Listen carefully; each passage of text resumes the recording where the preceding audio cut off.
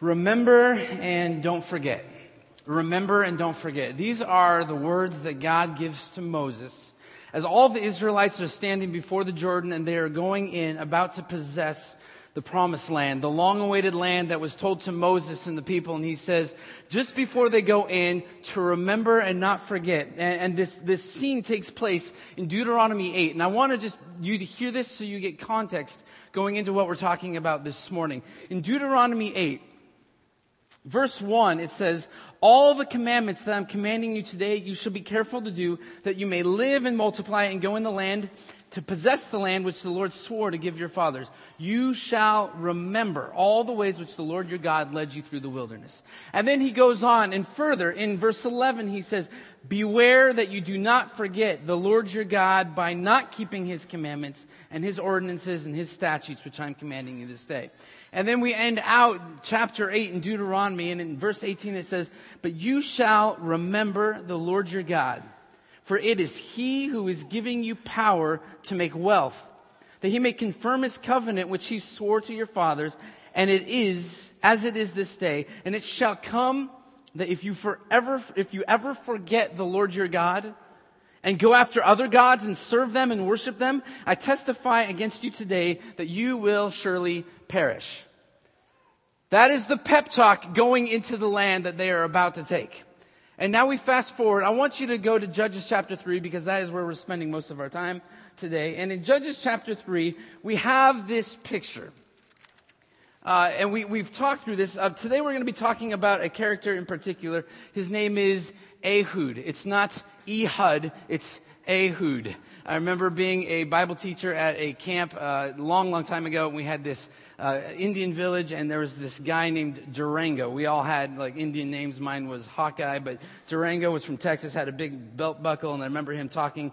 I remember this being one of the first times I ever heard this passage. He said, boys and girls, today we're going to learn about Ehud. And he just kind of talked about Ehud. I'm all, who's that guy in the... Oh, it's this guy. But Ehud is unique, and he's particular because he is a left-handed man. We will get there. But I want you to understand that there is a cycle that is going on in the life of the people of Israel. And this is how it plays out. We will see this over and over again. But they serve the Lord. Israel serves the Lord, and they fall into sin and idolatry. And then they are enslaved, and they don't like slavery, so they cry out to the Lord. And God says, I hear you. He raises up a deliverer, a judge, and then they are delivered. And you would think that that would take for a little while, and it does in most cases, but sometimes it's not very long, and sometimes it's a really long time. But this is the cycle. Now, the people of Israel are surrounded, and just to give you context on a map of where they're at, this is what happens. If you actually go here, go to chapter 3 of Judges, verse 7, and I'll just lay out a couple of places before we totally jump into the story. In verse 7, it says, the sons of Israel did what was evil in the sight of the Lord and forgot. They forgot the Lord their God, and they served the Baals and the Asherah.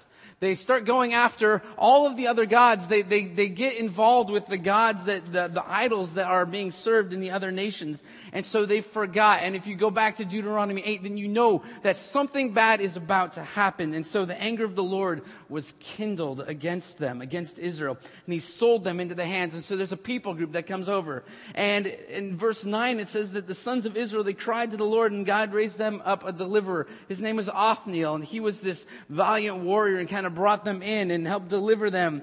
And then it says in verse 11, the land had rest for 40 years, and then Othniel dies. And then we get to verse 12, and we see the cycle play out again. It says, now the sons of Israel again did evil in the sight of the Lord. Just as a little bit of a foreshadowing here, that line shows up 7 times in the book of Judges.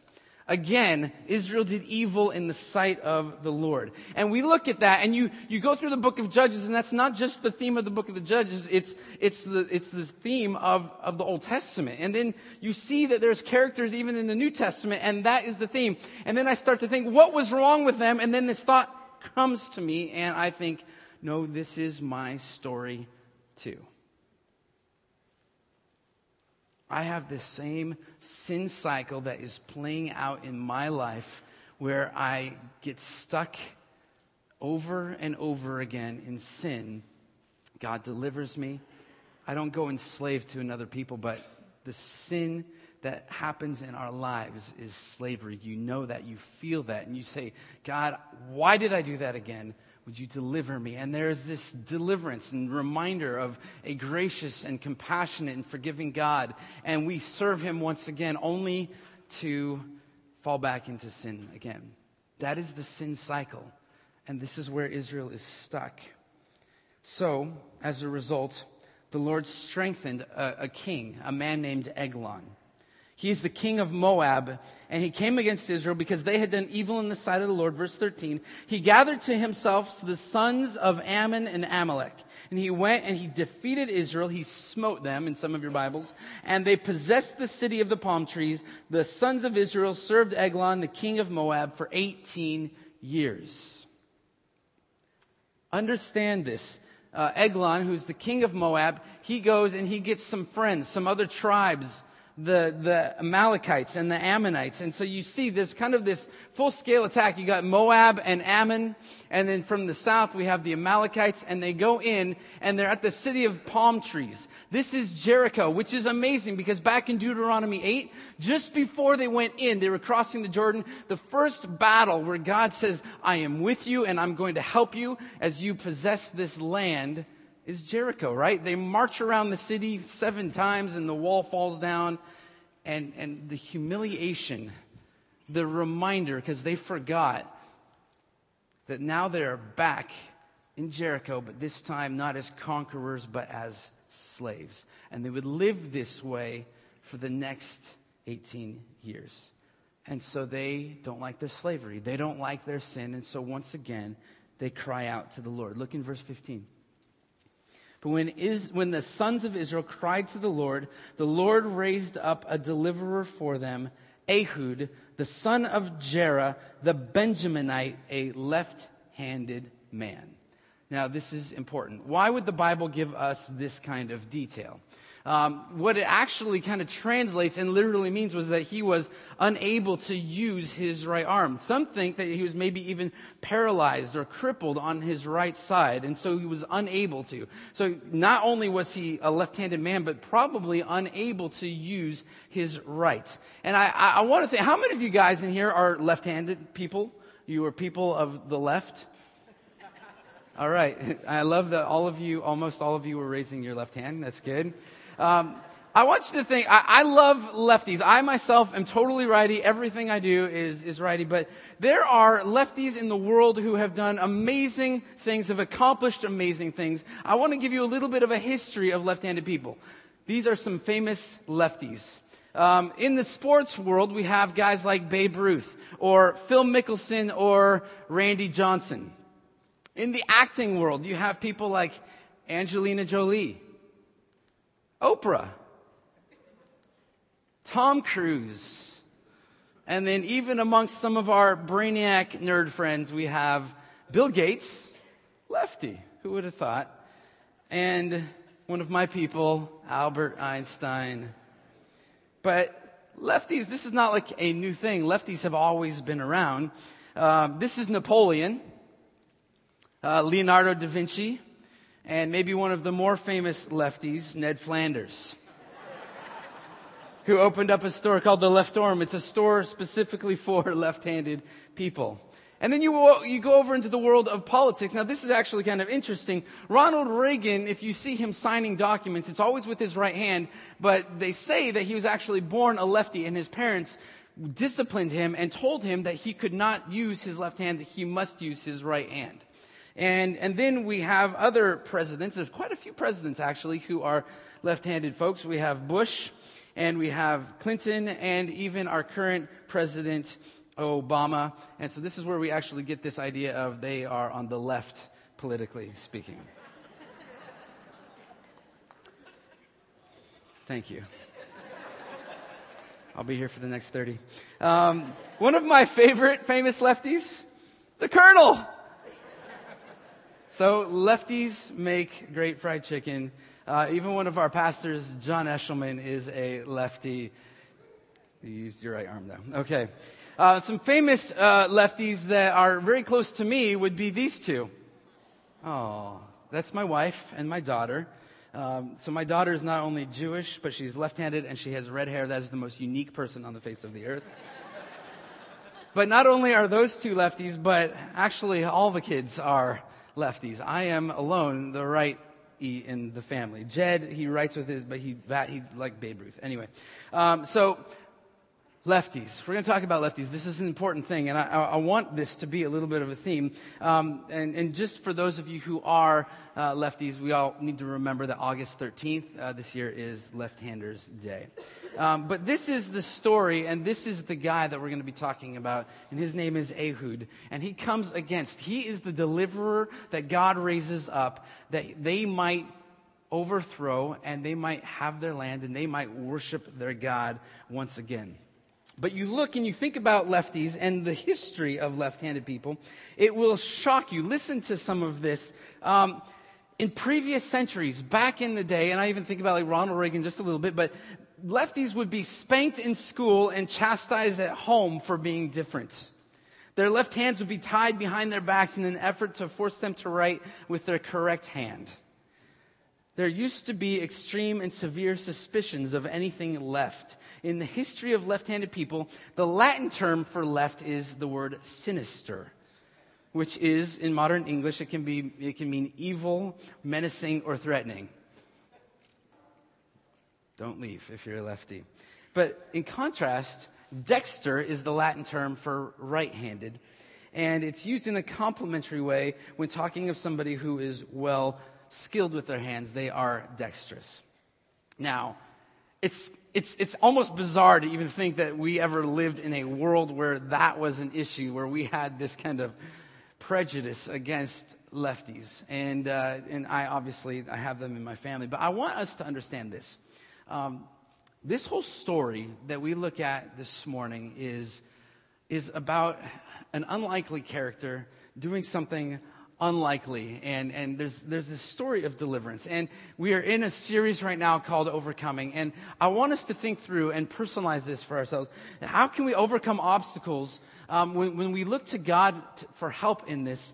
Oftentimes God does things in unexpected ways.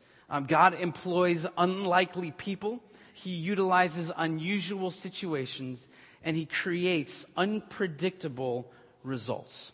So let's look at the unlikely person that God has chosen, and it's in the book of Judges, and I want to keep going. Let's go to verse 15, and it says this.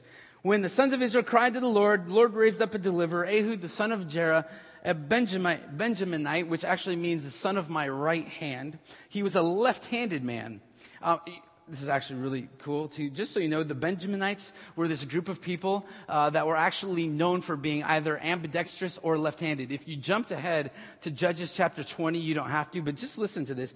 From the cities that day, the sons of Benjamin, they numbered 26,000 who drew the sword. So 26,000 were out there and fighting. And besides the inhabitants of Gibeah who were numbered, there were 700 choice men. Out of all of these, there were 700 choice men who were left-handed. Each one could sling a stone at a hare and not miss. It's kind of cool.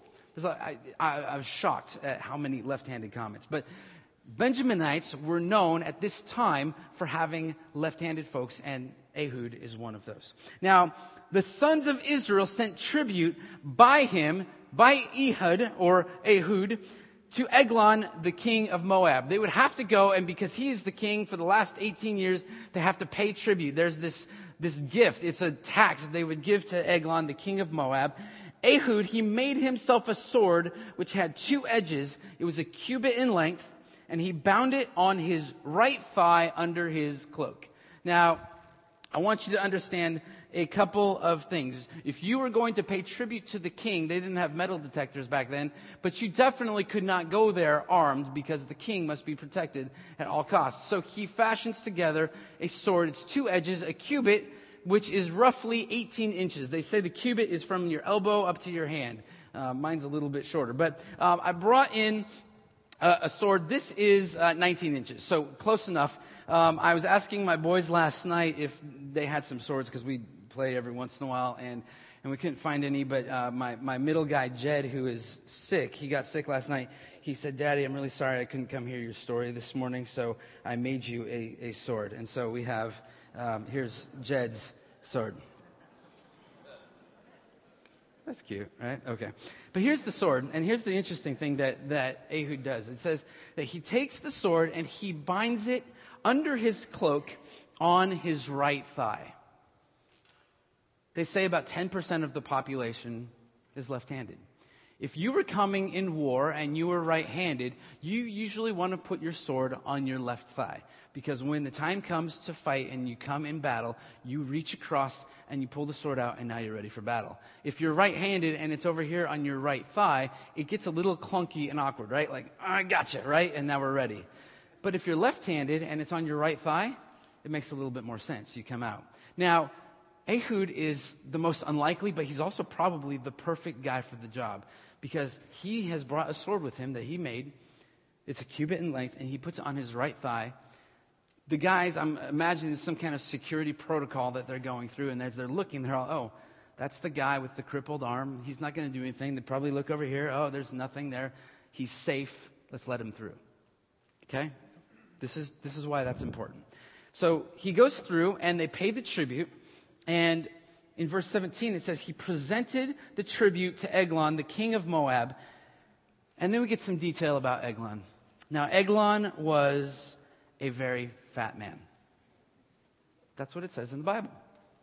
His name, Eglon, actually means big calf. And I don't think it's talking about the leg muscle. I think it's like a large cow. Eglon, the king, is a very fat man. Now, I want. It's funny, and the story gets kind of really gory and awesome in a second, but I want you to hear this because there's one thing in this sin cycle that Israel over and over again has to get over, and it is the sin, the lust of their flesh. In the book of Romans, chapter 1, when the people's hearts just continually were going after and lusting after the sins of their heart, their flesh, there's just a point where God just says, if that's where you want to go, if that's what you want to worship, then by all means, go for it. Over and over again, though, the people of Israel, they have this battle with the flesh. And it's so amazing to me. It's almost poetic that the writer here gives us this picture of a king who is the perfect example of flesh and giving themselves over to the flesh. And they worshiped these other idols, and they forgot about the Lord their God. And God is saying, if that's what you want, then you can have it, and you can have it in full, even with this guy named Eglon. So they come and they give the tribute to him. And it came about when he had finished presenting the tribute, we have this unusual situation that comes up.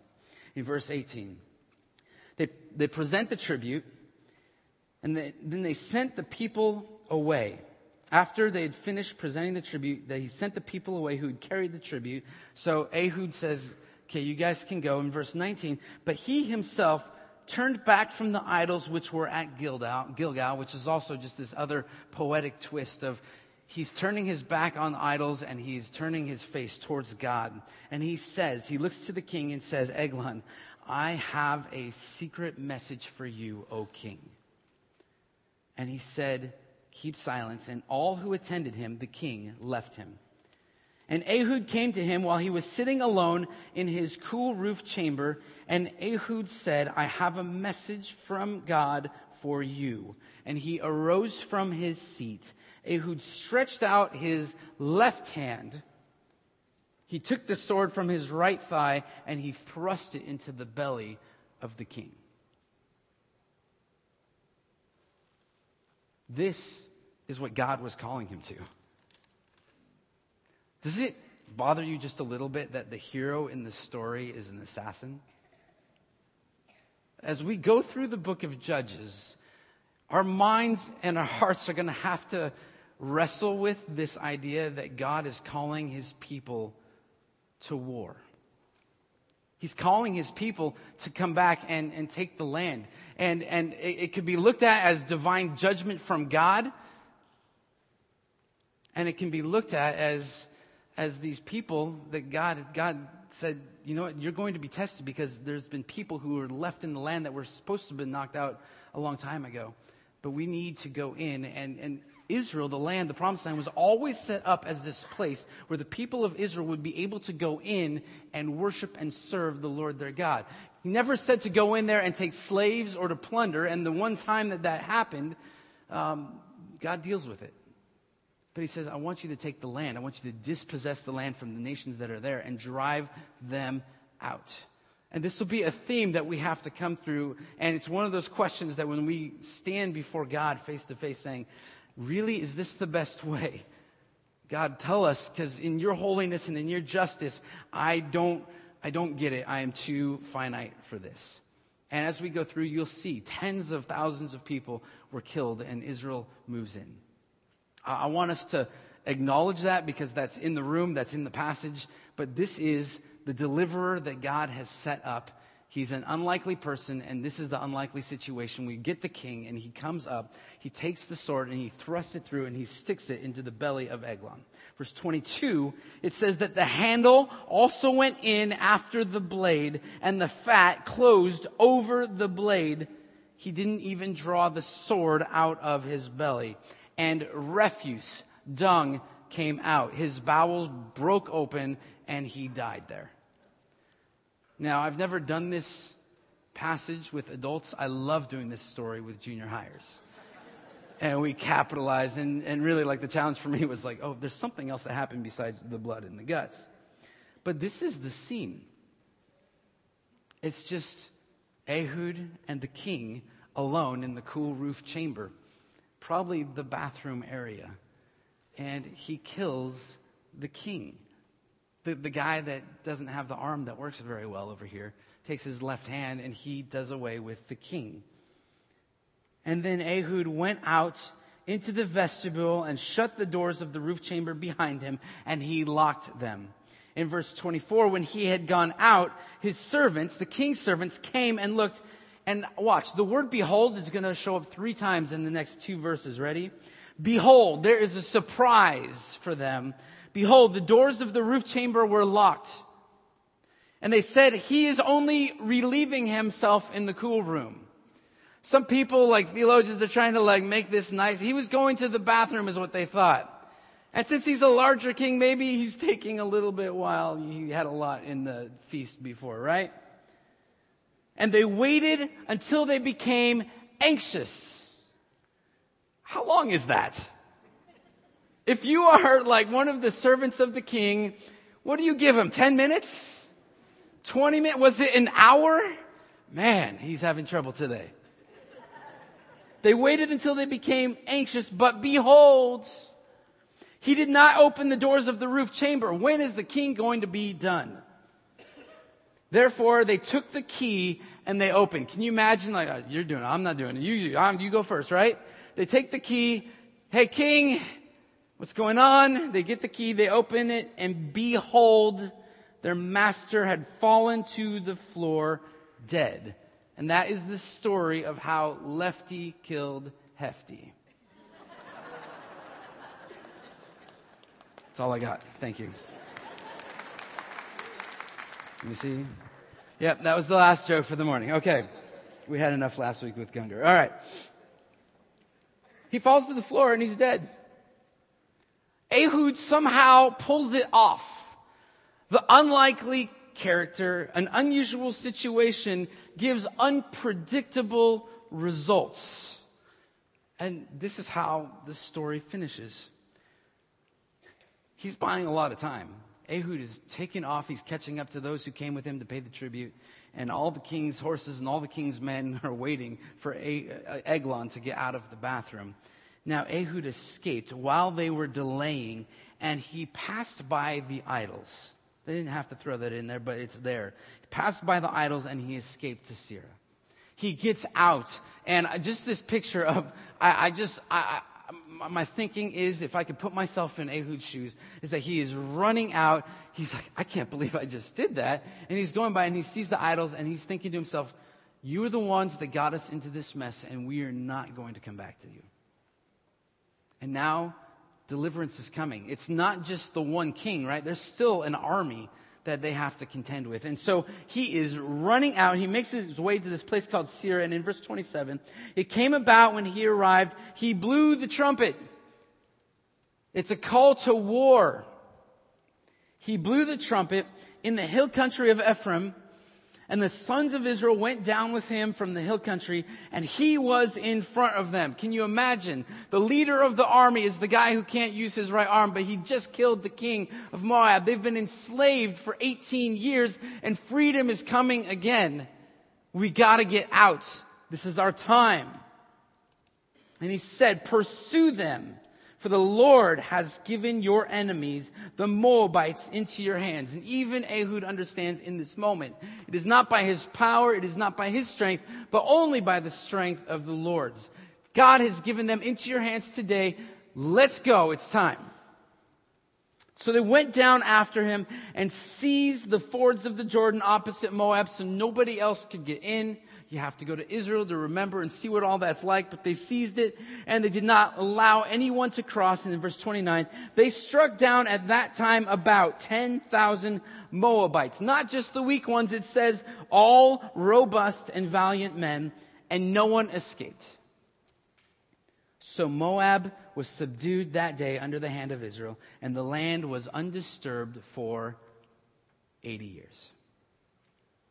That's a pretty good run. They did it. They overcame. God gave them a deliverer. They followed the deliverer. And for 80 years, they had peace. For 80 years, they probably did away with the idols. But over that time, you could keep going and you could see. And that's the horrible, unfortunate thing as we go through this series is once again, Israel did evil in the sight of the Lord. That is your story. That is my story. And so for us, it's not that we need to get out from underneath some dictator, some king who's ruling us. We have to get out underneath the yoke of slavery of sin that is keeping us tied. And so for us, overcoming the obstacle of sin in our lives with God's help leads us to Jesus. I want you to understand and hear this, that Ehud is a type. He is pointing us to Jesus. That Jesus was the unlikely person to help us overcome sin. That Jesus' death was the unusual situation to help us overcome our sin. And Jesus' resurrection was the unpredictable result to give us life to overcome our sin. When Jesus came, he was the unlikely character. You look at this passage, Isaiah 52, it says, he has no stately form or majesty that we should look upon him, nor appearance that we should be attracted to him. We have this beautiful picture of Jesus and he's glowing like the girl from Seventh Heaven, and he's not. He was this man who was not attractive, and he was here on earth. He was despised and he was forsaken of men, a man of sorrows and acquainted with grief. His life was not all that wonderfully happy. And like one from whom men hide their face, he was despised and we did not esteem him. But Jesus came, unlikely, was not even recognized by most when he came here to this earth. And he came as an unlikely man to do something unusual that nobody expected would bring us any relief. And that was that he died on the cross. And this is the picture, and this is why.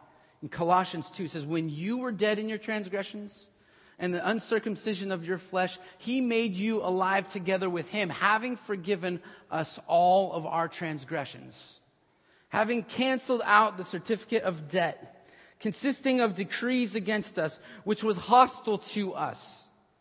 And he has taken it out of the way and nailed it to the cross.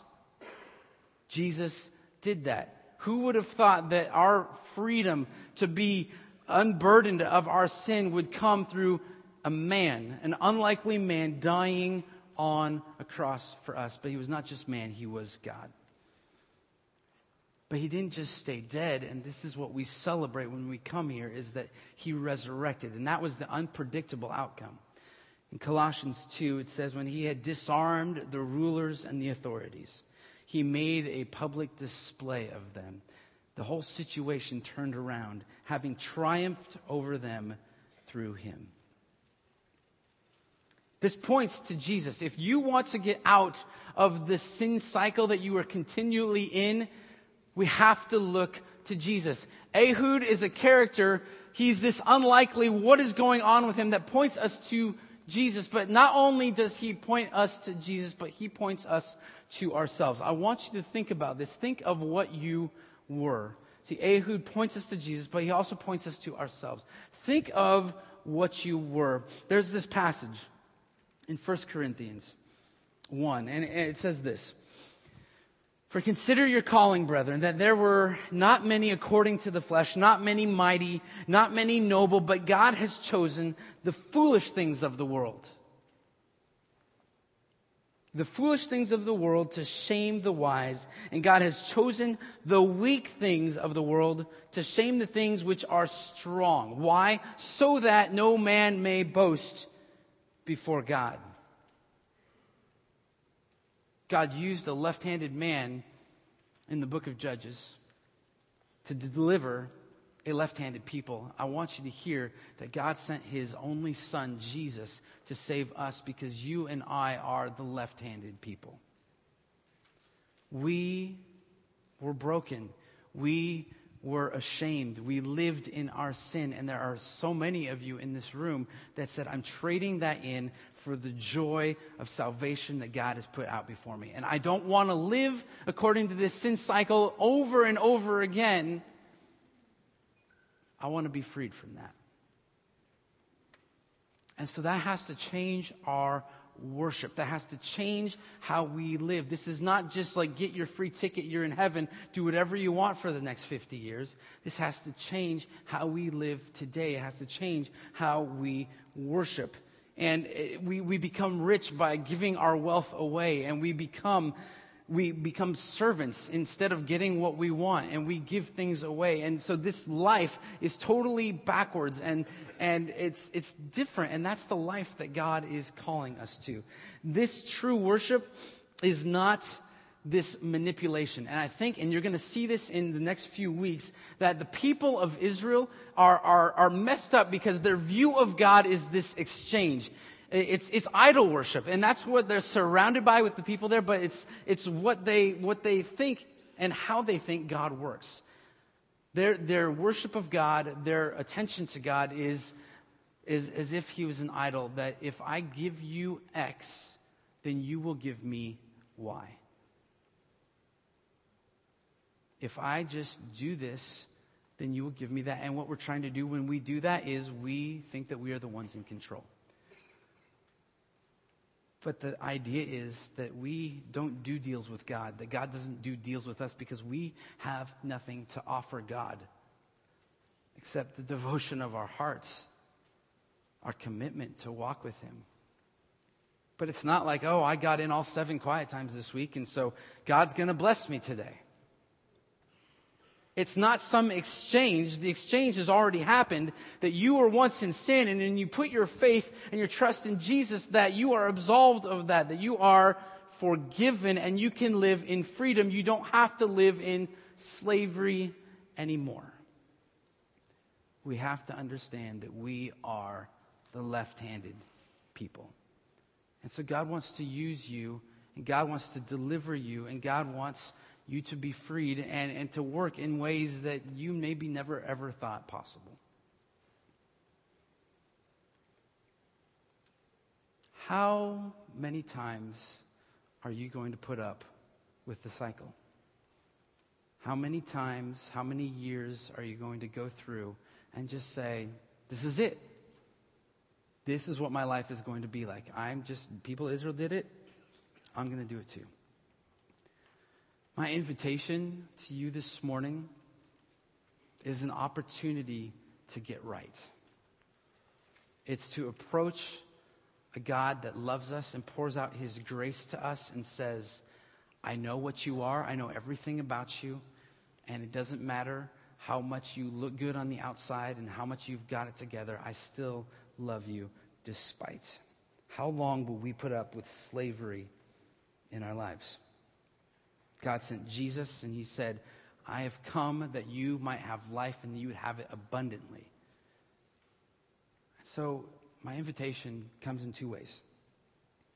If you're walking with the Lord and you continue to see this cycle of sin in your life, then this morning is a time to surrender and say, God, I realize that my deliverer has already come in the person of Jesus, and it's not by my righteousness, but it is the righteousness that you have given me, which is your righteousness, and I submit myself to you once again. Help me out of this. And then there are some of you today who have never done that, and you're just trying to get by, and you are white-knuckling it through your life, and you think that if I could just do good things and somehow the good outweighs the bad, then I am in, and that is not how it works. It is a full life surrender to the person of Jesus Christ. To remember and to know that we have sinned, that we've all messed up, and we've fallen short of God's glory, and that He gave us a deliverer. We have there's hope. I talk to so many people without hope. You need hope, and the hope is not in the next job or the raise that you're going to get or the person that you're going to be dating or the child that you're hoping, but hope is in Christ alone. If you want to put your trust in Him this morning, to leave a life of sin behind and to step into that, then I want to invite you to do that today. We're going to have an opportunity right now to worship God. I'm going to have the band come up. And as they are, I want us to think about this, that as we worship this morning, as we sing songs, and if you're haven't been to Calvary before, we have stations set up, and at the stations is a place where you can take the bread and the cup, and we do this to remember, but this is a reminder to us of who we are. Remember and don't forget. Remember and don't forget who you are and what Christ has done for you. So as you take the bread and you take the cup, that we take that and we drink deeply and we remember that. We give our offering and we do this. And this is not an exchange, remember. As you give your offering, it's not, I'm going to give so that I get something. I'm going to do this, God, as an act of worship. I will leave it here. This is a sacrifice I give to you because you have delivered me already. And we want to pray with you. And what I'm going to do is I'm just going to walk over there. There's a little sign that says prayer point. There's another one over here, but I'm going to go over here.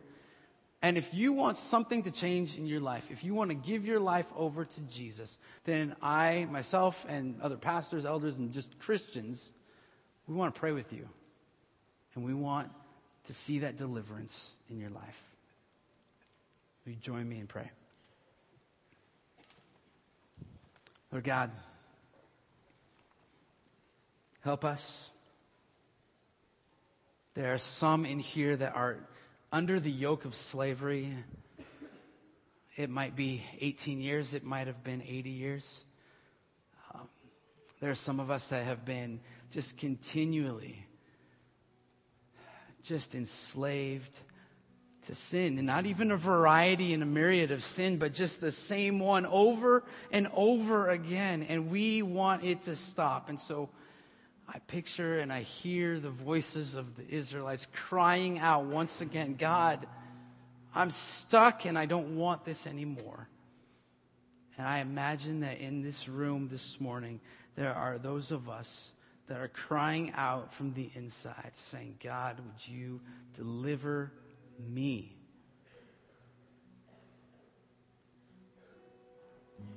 So God, would you move here? We know that you are a God that stands with your arms wide open, and you came that we might be saved. That there is grace, there is forgiveness, and there is love, and there is life abundantly and life everlasting. Help us to remember your goodness and to not forget. In Jesus' name.